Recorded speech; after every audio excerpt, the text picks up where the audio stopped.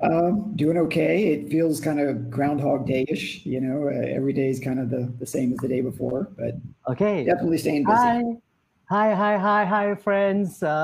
We are live again for another episode of learning new things from experts and people who have gone through things. So, just before I start anything, if you see the watch party button below, show us some love and click it. All right. So today, I have someone very special. I'm so happy to have. Hi, William. It's William Thomas, and he has a really, really interesting story to share. Okay, let me start it off like this. We all love to set goals, right? It makes us feel powerful and give purpose to our lives. But more often than not, I'm referring to myself, more often than not, most of our goals remains just goals. That's why when I met William Thomas, I'm so happy because he has run 33 marathons in 7 countries. And not just that, he has gone on the Arctic and Antarctica. So, welcome, William. Thanks very much. Looking forward to the conversation. Okay, so we're going to talk about how to develop a perseverance mindset. Surely you have lots and lots of it, right? So let's straight away start. The first, I want to know what made you start running marathon? Because you told me that you started not at a young age. You started at 42. Well, 42 is not very old, but Right, it is not very young either. So it's right. in the middle. So why? What made you start? And were you always fit? Was it easy for you? I absolutely was not. Fitness was just never a priority for me. I had a lot of other things happening in my life, and I just didn't focus on this. What actually got me started was I was in the military, and I was in Afghanistan in 2007, and the only things to do there were work and work out. So I got into the habit of doing some workouts there just because there was nothing else to do. And when I got home, I thought, now this feels good. I want to stay fit. And All so I right. knew that I should be running. Yeah, yeah. And what was your training like then? It was a bit intense just because I'd never done it before. Mm. The only reason I did a marathon itself was that I needed a goal. And so a friend of mine had suggested, why don't you set a goal of running a marathon? And I said, great. I Mm. said, then why don't you come and train with me? And That's good. Yeah. It's yeah, always good to have a partner, right? To keep it keep one really another is. pushing. Yeah. Yeah, Yeah, yeah, it yeah. keep pushing each other. Okay. And yeah, So what I'm really excited to know is you went all the way to the Arctic and Antarctic yes. to run. Now tell me, how horrible is it? Or is it a piece of cake for you? Well, I wouldn't say that it was horrible just because both of those experiences were amazing, both in Antarctica and at the North Pole. Uh, so you really enjoy the experience just because you know it's so special. Having said Mm. that, it was a lot different from running here in Singapore. The Mm. temperature was about minus 30 Celsius. Uh, we had some heavy winds at times. We had to keep everything covered. So you're running in a full Mm. face mask, goggles, hats, multiple gloves, and everything.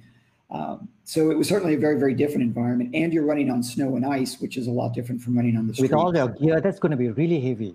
Yeah, And yeah. it's still the same distance? Still the same distance, 42.2 kilometers. And I can tell you, it took me a lot longer in those two places than it ever has anywhere else. but yeah, the North Pole and Antarctica were unique. So that is already proof that you have all the perseverance that you need. Now tell me what went through your mind when you were running and at the hardest point in that marathon, what were you thinking?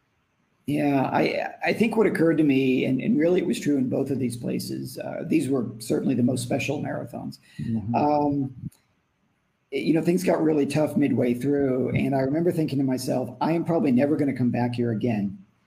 So Ah, this is it. This is my one shot, and there is nothing that's going to stop me from crossing that finish line because this is it. This is my opportunity, and I'm going to take it. so were you out of breath or were you feel was there any point where you really felt like you know I can't do it and then these thoughts came in like you're not going to come back, so were you okay or were you so fit that okay you run and it was okay? I've never been so fit that a marathon is just okay. I wish I could say it was. Each one is a challenge, but these two especially. In Antarctica back in 2014, I had some problems there.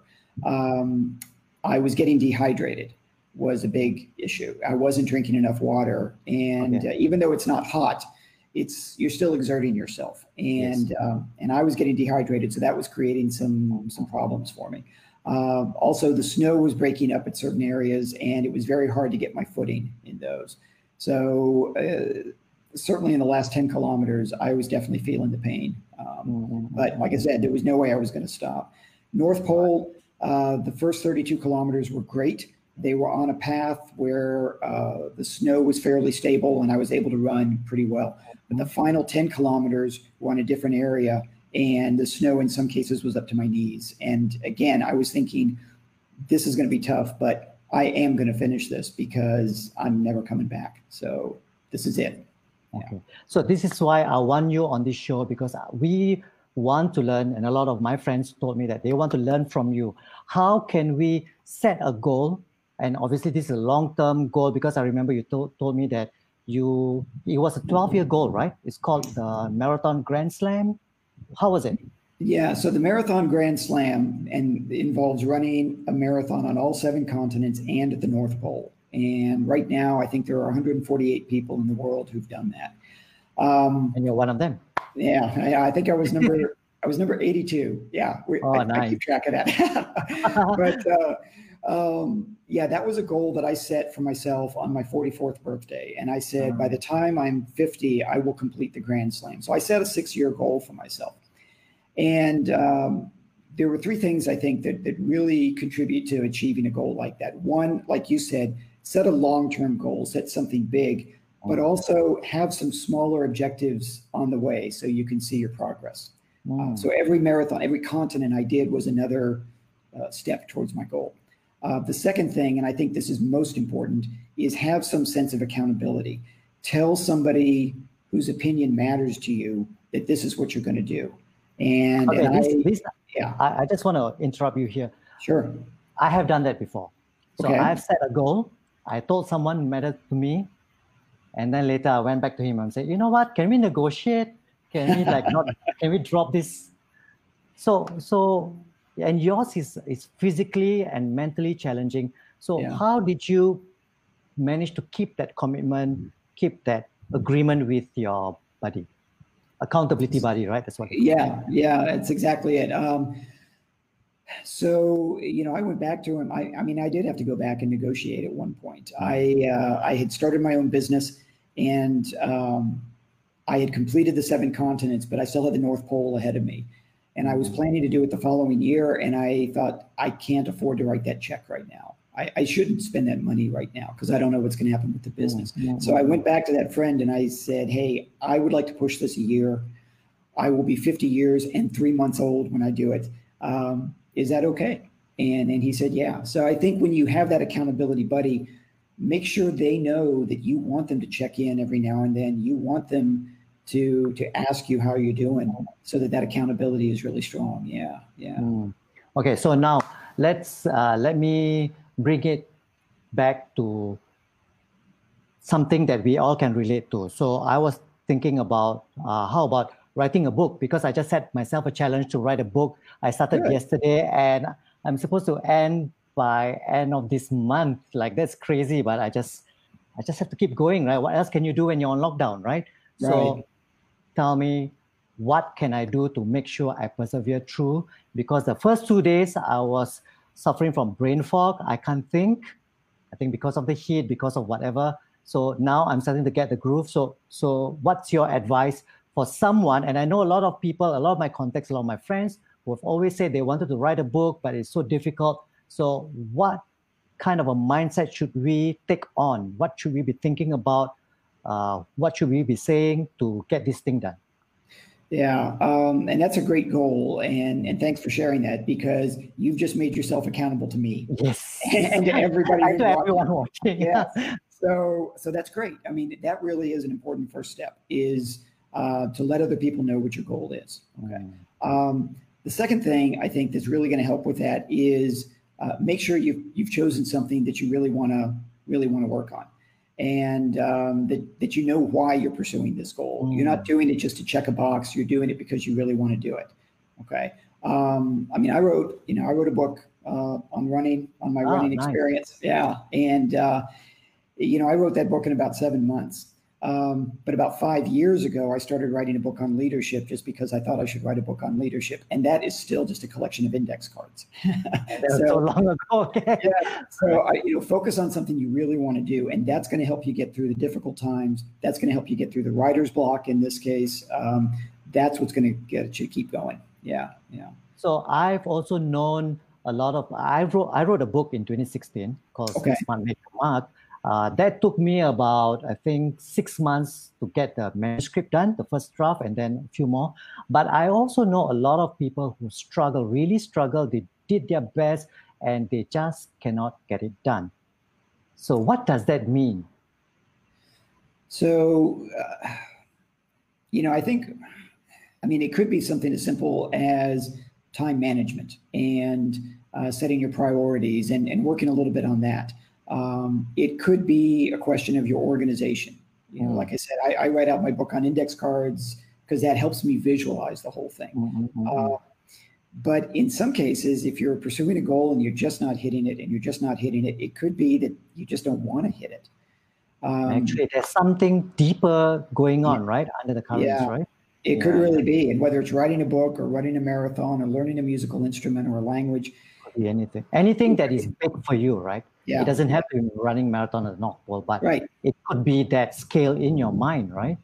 Right. And if you keep saying you're doing it or you're going to do it and then you never do, then step back and reevaluate that. Ask yourself, is this really what I want to do, or am I maybe being pressured from the outside? I mean, my goodness, social media has a huge impact on our priorities, and it shouldn't. Yeah, it really shouldn't. And I'm always checking out on Facebook and my Instagram, and I shouldn't be, because I think I wasted 2 hours a day just doing that, right? Yeah. When I could be writing the book, right? Exactly. Yeah. And so now we are also going through really difficult times. There are a lot of people who might have lost their jobs, or who might have been scaled down, and their roles have been changed. So what would be your advice to them in terms of finding new paths and new opportunities beyond this pandemic? What would you say? Yeah, I think it's important to carve out some time in your calendar to really sit down and give this some serious thought. Put away the electronics, put away all the screens, get a piece of paper and a pencil, and figure out what you want to do. Brainstorm for yourself. I mean, just like you would manage a project at work, manage this project for yourself, figuring out what I want to do and what it's going to take to get me there. But how do I get over all the distractions, the negative thoughts? I always have, I know a lot of people do also, thoughts like, when I write a book, or nobody's going to be interested in it, or it's going to be so bad and people are going to laugh at me. So when you were setting your goals, and probably you're doing other goals in your professional life, how do you have this kind of thoughts, and how do you overcome it if you do?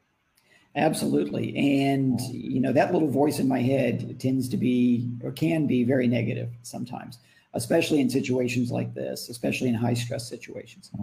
What you need to do is take that voice inside your head and make it a bit more positive.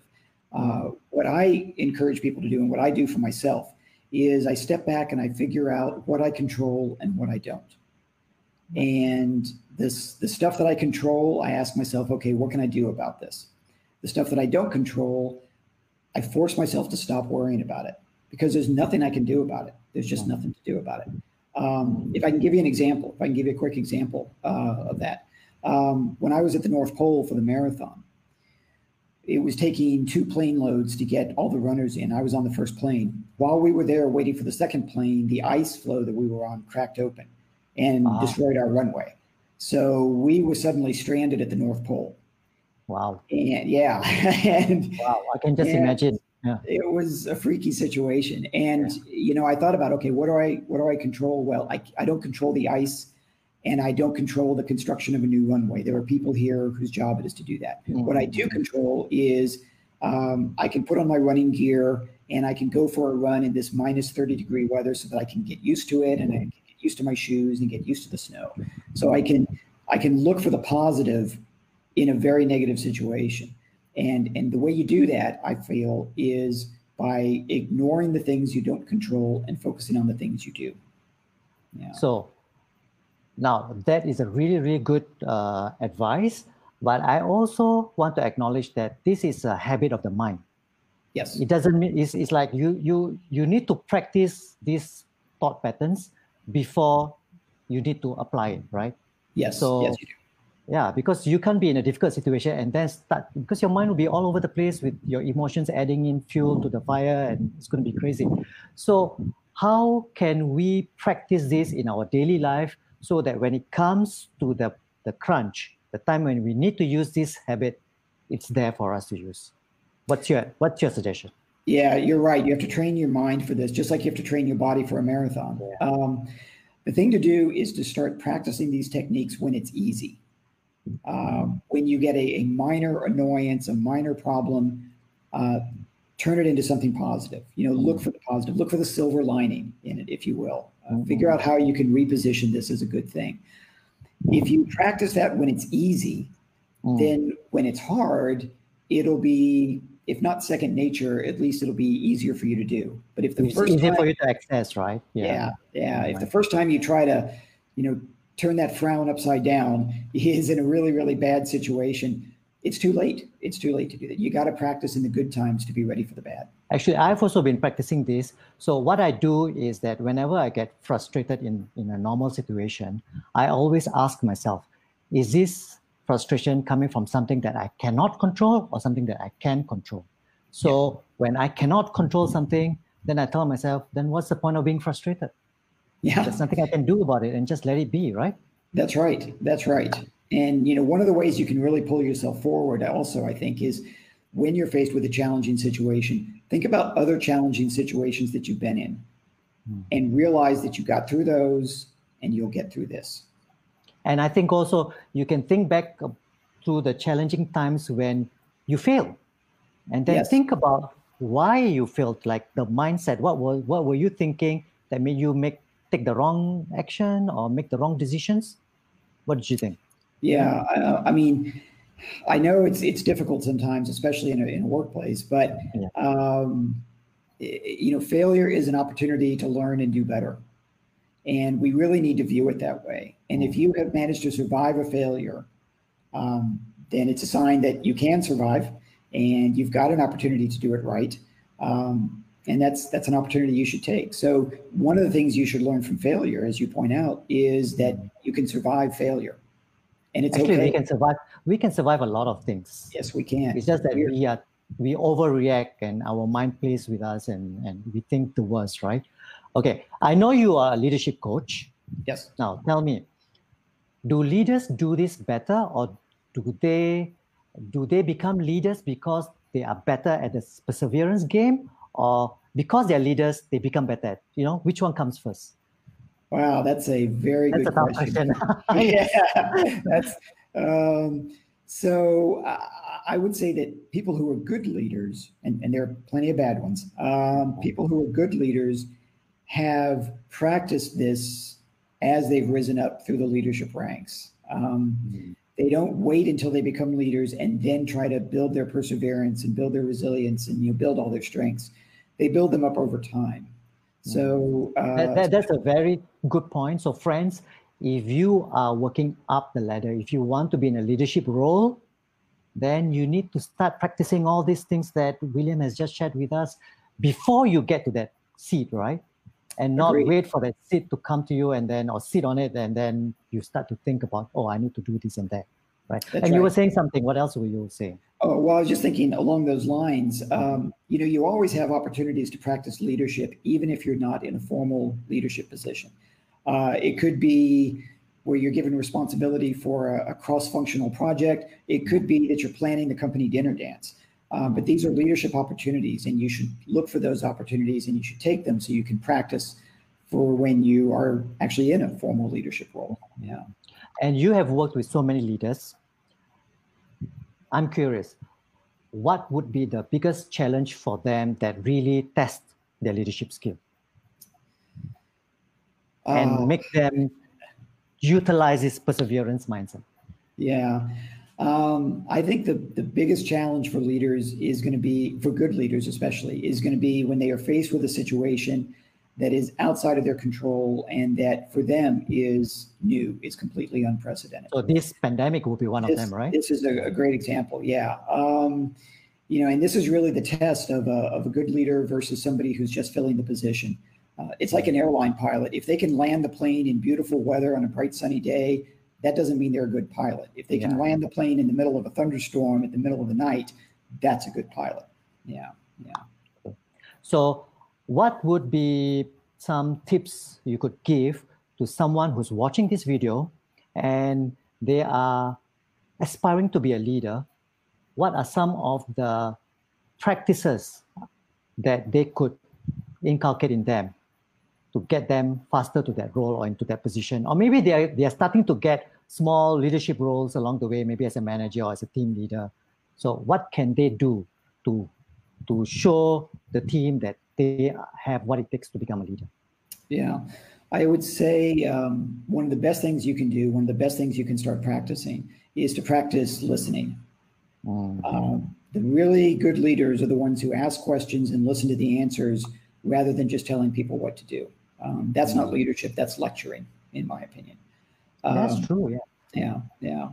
So I think the best thing you could do right now is be listening. The second thing to work on is learn about things outside of your specialty. Learn how your specialty fits in with everybody else. So for example, if you're in the finance department, understand what other people in the company do so you figure out how you all fit together.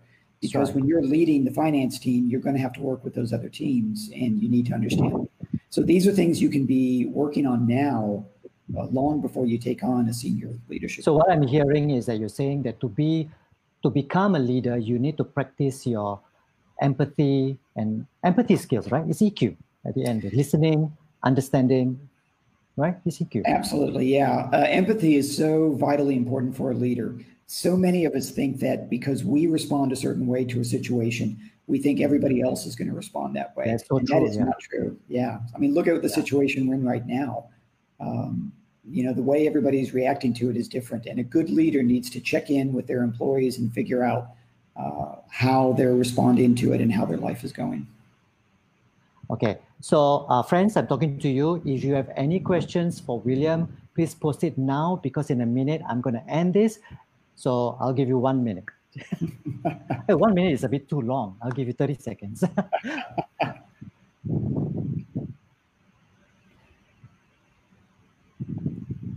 Okay, no questions? All right, William. All right. Thank you so much for all that bits of wisdom that you have shared with us. I hope, I definitely learned a lot and I hope people, friends, if you're listening in, you learned a lot and I'll talk to you again. Thank you, I look forward to it. Yeah, thanks for the opportunity to chat and thank you everybody for joining us. Bye.